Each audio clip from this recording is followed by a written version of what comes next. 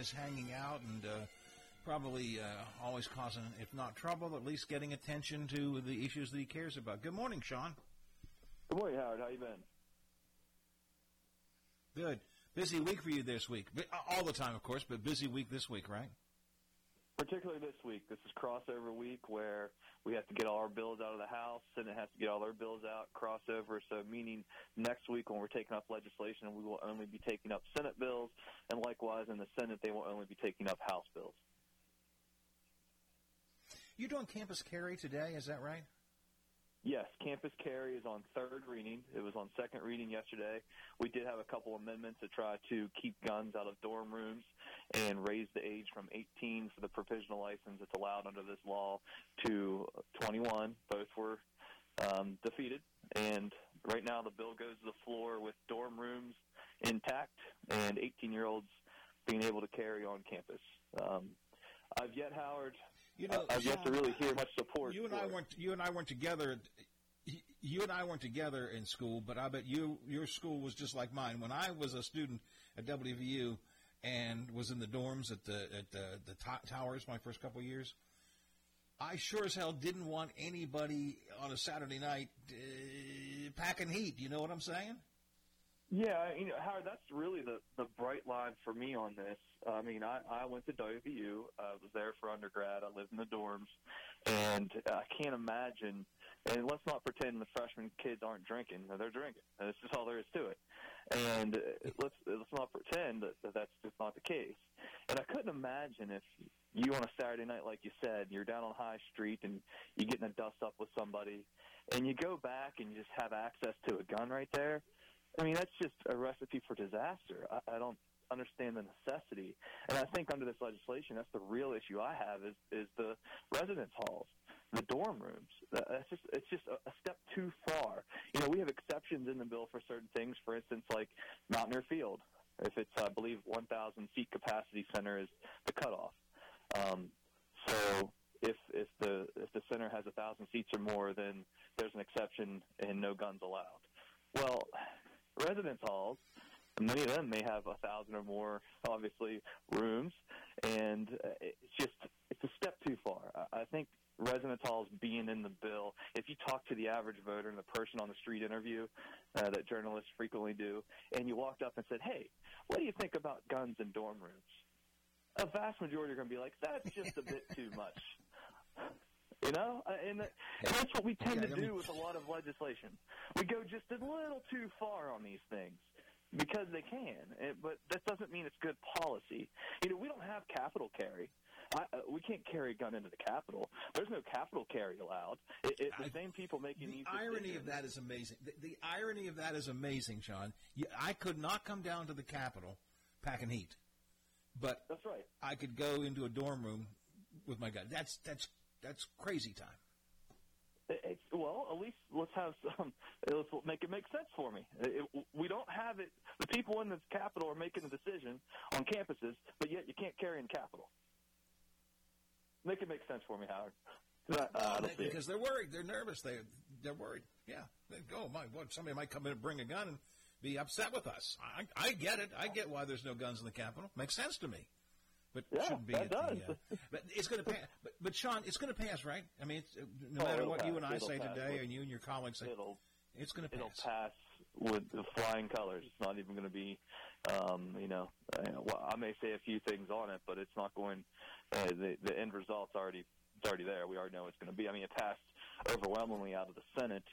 I believe the first three sponsors, it's a Senate bill, I believe the first three sponsors did not attend college, which the college experiences we just talked about, it's an issue. Like, I understand the dorm room, the life in the dorms, and going out and coming back, and people get in fights, things happen, and to just add that to the mix is a dangerous thing. And look, I've spoken to administrators. I've spoken to West Liberty University. I've spoken to those who are going to have to deal with this. We're asking them to do things on top of it. West Virginia University said it's going to cost them at least probably $300,000+ to implement proper safeguards, because we're telling them, okay, if you're going to have guns in dorm rooms, you need to provide an area for them to be stored, or a safe for them to be stored. So, it's going to cost universities money. And then there's a liability factor. What if they're negligent in coming up with a strategy on how to store these firearms, and then somebody who doesn't have a permit gets a hold of the firearm and uses it? Then what? Okay, I mean, are we going to subject to WVU and other universities to major liability under those circumstances? So there's so many questions that remain on why it's bad policy, other than the clear eye-opening. Most people agree, hey, wait a minute, maybe the dorm room should not be allowed. But that's on the main agenda for today. But again, it is going to pass. Look at the public hearing that was held in Judiciary, I think it was. 40 people spoke, 38 spoke against it, and the 38 who spoke against it weren't just yahoos off the street. They were students. They were law enforcement people. They were university officials. 38 said no, no, no, no, and within an hour or two, the committee goes, okay, we're going to pass it anyways. We had a gentleman. Shawn, it has to be. Go ahead. No, go ahead. We had a gentleman who testified in Judiciary Committee, who was a professor at Marshall University, and in his testimony, he's a former Marine. He went and he said, "Look, I'm a Marine. I had extreme training. It was weeks before we even handled a gun, compared to the training that's involved now for a concealed carry permit. It's night and day." And he's a professor at Marshall who teaches classes even involving gun safety and things. And he came out against the bill vehemently and was like, "Look, this is just not a good idea for X, Y, and Z." And I always say a lawmaker, some of the qualities we need to have to be an effective lawmaker, one is to have empathy for others. Put yourself in their shoes. And two is just listen. Listen to the experts. Listen to the people who know what they're talking about, whether it's a medical professional, whether it's a Marine who has the experience and tells you, hey, look, this is not a good idea. Listen to the experts and just listen and take that information and then apply it.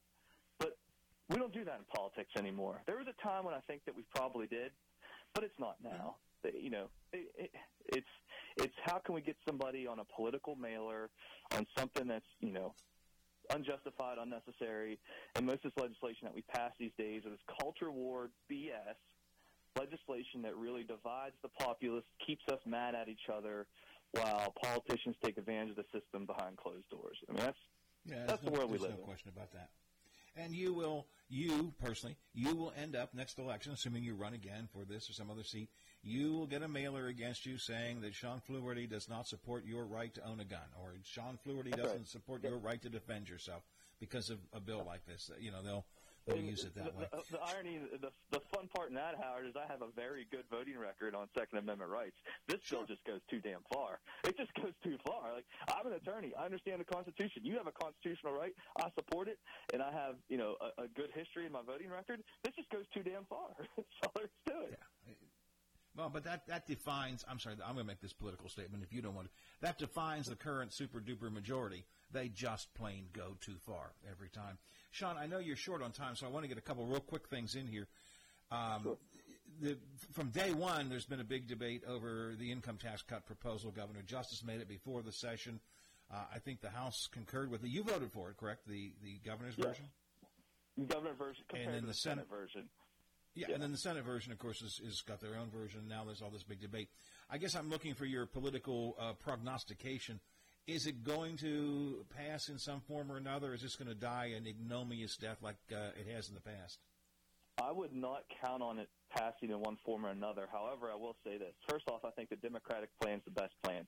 The Democratic plan negates the first $80,000 of income, right? So you make $80,000 or fewer in a year, you pay zero tax. You make above that, your first 80 is exempt. Okay, we exempt the first 80,000. That hits 72% of households would pay nil, nothing. And then those who make above 80,000, their first 80,000 would be exempt. I think the Democratic plan is the best plan. The plan that we voted on in the House was the governor's plan, which cuts 50%, and that's for everybody. So even if you're making $1 million plus a year or whatever he's making these days, he's probably, I don't know what he's making, but it's a hell of a lot more than most people. And, he's going to get his income taxes cut in half. And that's better than, I believe, the Senate plan, which involves a lot of corporate tax breaks for out-of-state corporations, which from day one I've said this money needs to go back in the pockets of West Virginians, and that's what I'm going to vote on. So, but at the end of the day, Howard, I'm not sure we see anything. But I'll tell you this. The voters want to see something. We've had 8 years now, this supermajority, 8 years of Republican rule and running on cutting taxes, and the average West Virginian is still waiting on that. It's been 8 years. And I'm going to tell you, they need to get something done. If they don't, it's going to hurt them later on. I'm not in support of the Senate's plan, but I will say that Senate President Blair at least is willing to talk, has talked about the cost of any tax cut, and the fact of the matter is that there's a lot of discussion about increasing expenses. You know, there's talk about teacher pay raises, CPS pay raises, correctional officer pay raises. There's talk about some additional money going into education. There's a lot of talk about things that are going to cost more money, and yet we're talking about taking money away from the budget. I don't think the Senate numbers add up either, but at least he acknowledges that we have to have some thought about how do we balance expenses against income. Governor just seems to ignore that completely. The governor has had this, pie in the sky plan for quite a while. He likes the kind of, extraordinary way of doing things, that he likes to have those press conferences, and it's always an attention getter. And hey, here's baby dog. But when you start actually getting down on the policy of things, you start realizing we have a lot of things that aren't funded appropriately now. So when you say we have 1.9 surplus, do we really? If we were paying our teachers a fair salary, do we really have $1.9 billion? If we were really funding child care centers and foster parents and prenatal care and things that we need to do, do we really have a $1.9 billion surplus? So I agree with that. I mean, he looks at this and says, it's my pot of money, and I'm going to do what I think is the biggest splash. Also, just so happens he might be running for U.S. Senate, so let's not confuse these things. That's true too. Yeah. I mean, he kind of poo-poos it away when I interviewed him recently, and said, "But Governor, the numbers. How does it add up? Don't you worry, Howard. It's all going to work out. We got to figure. It's all going to work. It's all figured out. Maybe it is. I think you'd agree with me. He's not someone who gets tied down into the minutia and the policy side of things. I mean, I would say that's true. Agree with that. Yeah, and I think he would probably agree with that. He's a straight shooter. He'll probably tell you he doesn't spend a whole lot of time getting in the weeds on things. That's why he has staff. So, and that's kind of, I think, what we get out of this is his plan versus people who slow down and go, wait a minute here. Do we really have 1.9? And I believe based upon WVU's study, 20% of that surplus at least comes from a volatile gas market right now. Right? We've been doing well, especially in the Northern Panhandle, in producing severance taxes. But that doesn't mean that's something that's ongoing year in and year out. So it's a volatile market. A lot of this money came from the feds. Let's not pretend that this was something that was done organically through legislation. Shawn, I know you've got to get back to business, and there's a dozen things we could talk about. But is there anything else in particular that you think we ought to be aware of that either is coming up or that's already been done that you think has been a disaster, or you think it's been good? I mean, some final thoughts on what we ought to know. Well, in a big week that we have, the deliberate intent bill, especially for our friends in the Northern Panhandle working in coal mines, the deliberate intent bill is a very bad bill that goes against coal miner safety and essentially says the life of a coal miner is worth $250,000 no matter what. We've had many tragedies, even locally we've had tragedies, and to say that a coal miner's life is only worth $250,000 when he's leaving a widow and many kids behind is a slap in the face. And that's what this deliberate intent bill does. There was a public hearing held on Monday about it, a lot of just gripping testimony from individuals who, widows who lost their husbands, from sons and daughters who lost their father, and said the only way we're able to survive as a family unit going forward is that we had just compensation following this horrible tragedy. And we're talking about intent here, Howard. We're talking about a coal baron, the boss, who knows that things aren't right and says, go mine the coal anyway. We'll care about safety second. And then something bad happens. Upper Big Branch comes to mind. And, I'm not coming down here to vote to protect non-blankenship by any means. And that's where we're at now. And that's horrible. And it's such a complex piece of legislation. It's hard to turn it into political, the political wins and the political soundbite. Hopefully I was able to justify it in 15 seconds, but it's very hard to do. But it's very important legislation. People need to understand, Shawn. Look, we're not talking about frivolous lawsuits or people trying to game this. We're talking about Deliberate intent, when it has been shown that the offending party, i.e. the business person, the coal company, whatever, when it has been shown that they did this, that they caused this damage to someone with deliberate intent. They knew they could have fixed it, and they didn't. That kind of, it's deliberate intent. That's the key thing. This isn't frivolous lawsuits. This isn't just someone trying to game the system, Howard, like I said. This is deliberate intent. Hardly ever filed. They're hardly ever filed. Only, you're right, only under extreme circumstances. And they're trying to say, under these extreme circumstances, $250,000, life of a coal miner. Yeah. Even if the individual, the operator knew. I mean, why would you ever? If you knew there was something wrong safety-wise, who gives a damn? $250,000, nothing. Well, then it becomes a mathematical question. Well, if it's going to cost us $300,000 to fix the problem, okay. If we get sued, we get $250,000. That's all we have to put out. So we're $50,000 to the good. So let's not fix it. I mean, that's it's ludicrous. It's ludicrous. And it's a great point, Howard, that it's not frequent. These cases are not frequently filed. Thankfully, right? Thankfully, they're not frequently filed. But when they are, and a tragedy happens, to say that, we're just going to put this number out of the sky that comes with no real analysis. So you tell me a coal miner who's 22 years old, just started a family, dies because of the negligence and intent of the operator to not follow safety guidelines if they knew that there were issues at the mine, and that gentleman's going to live, say, another 50 years, has a child or two and a wife, and that we're going to say, here's $250,000. It's a slap in the face to all the coal miners. And I don't want to hear, and if this bill passes, I don't want to see a mailer. I don't want to see anything from the GOP which says we support coal miners, because you don't. You support coal barons and the money contributions that come from coal barons to your political campaigns. I don't want to see one piece of paper that says otherwise. Yeah, that's a great point. Shawn, I appreciate your time today. We should have been talking more often during this session. I'll try and grab you a couple more times before you wrap things up. But always appreciate the work you do. Always appreciate the time you give to us. Thanks a lot. Have a great day. Go back and do the people's business. Thanks for all you do, Howard. Thanks for being a voice up there. We appreciate you. All right. Ohio County Delegate Shawn Fluharty. I hate to let him go, because couldn't you tell? He was just getting wound up. It was like one of those dolls that just finally gotten wound up there right at the end. I love it when Flu gets wound up. He was really passionate, and he kind of give you a nice send-off there, like the governor appreciates all you do, Howard, all you do up here in the Panhandle. Yeah, see, they all appreciate me. Everybody appreciates me. And you. We all appreciate you. I appreciate you. Oh, thank you. I don't know if the governor remembers some of the comments you once upon a time made about. I hope not. I hope not.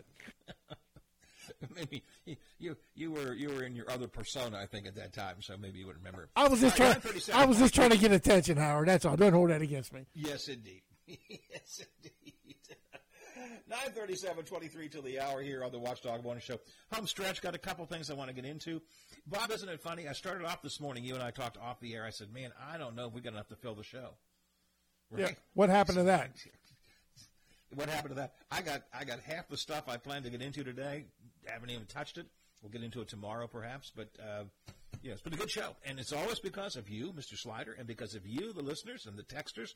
And somehow, again, we started off what I thought was going to be. And I said it to Bob. I said, Bob, this has the potential to be a bad show because I'm just not sure it's going to work.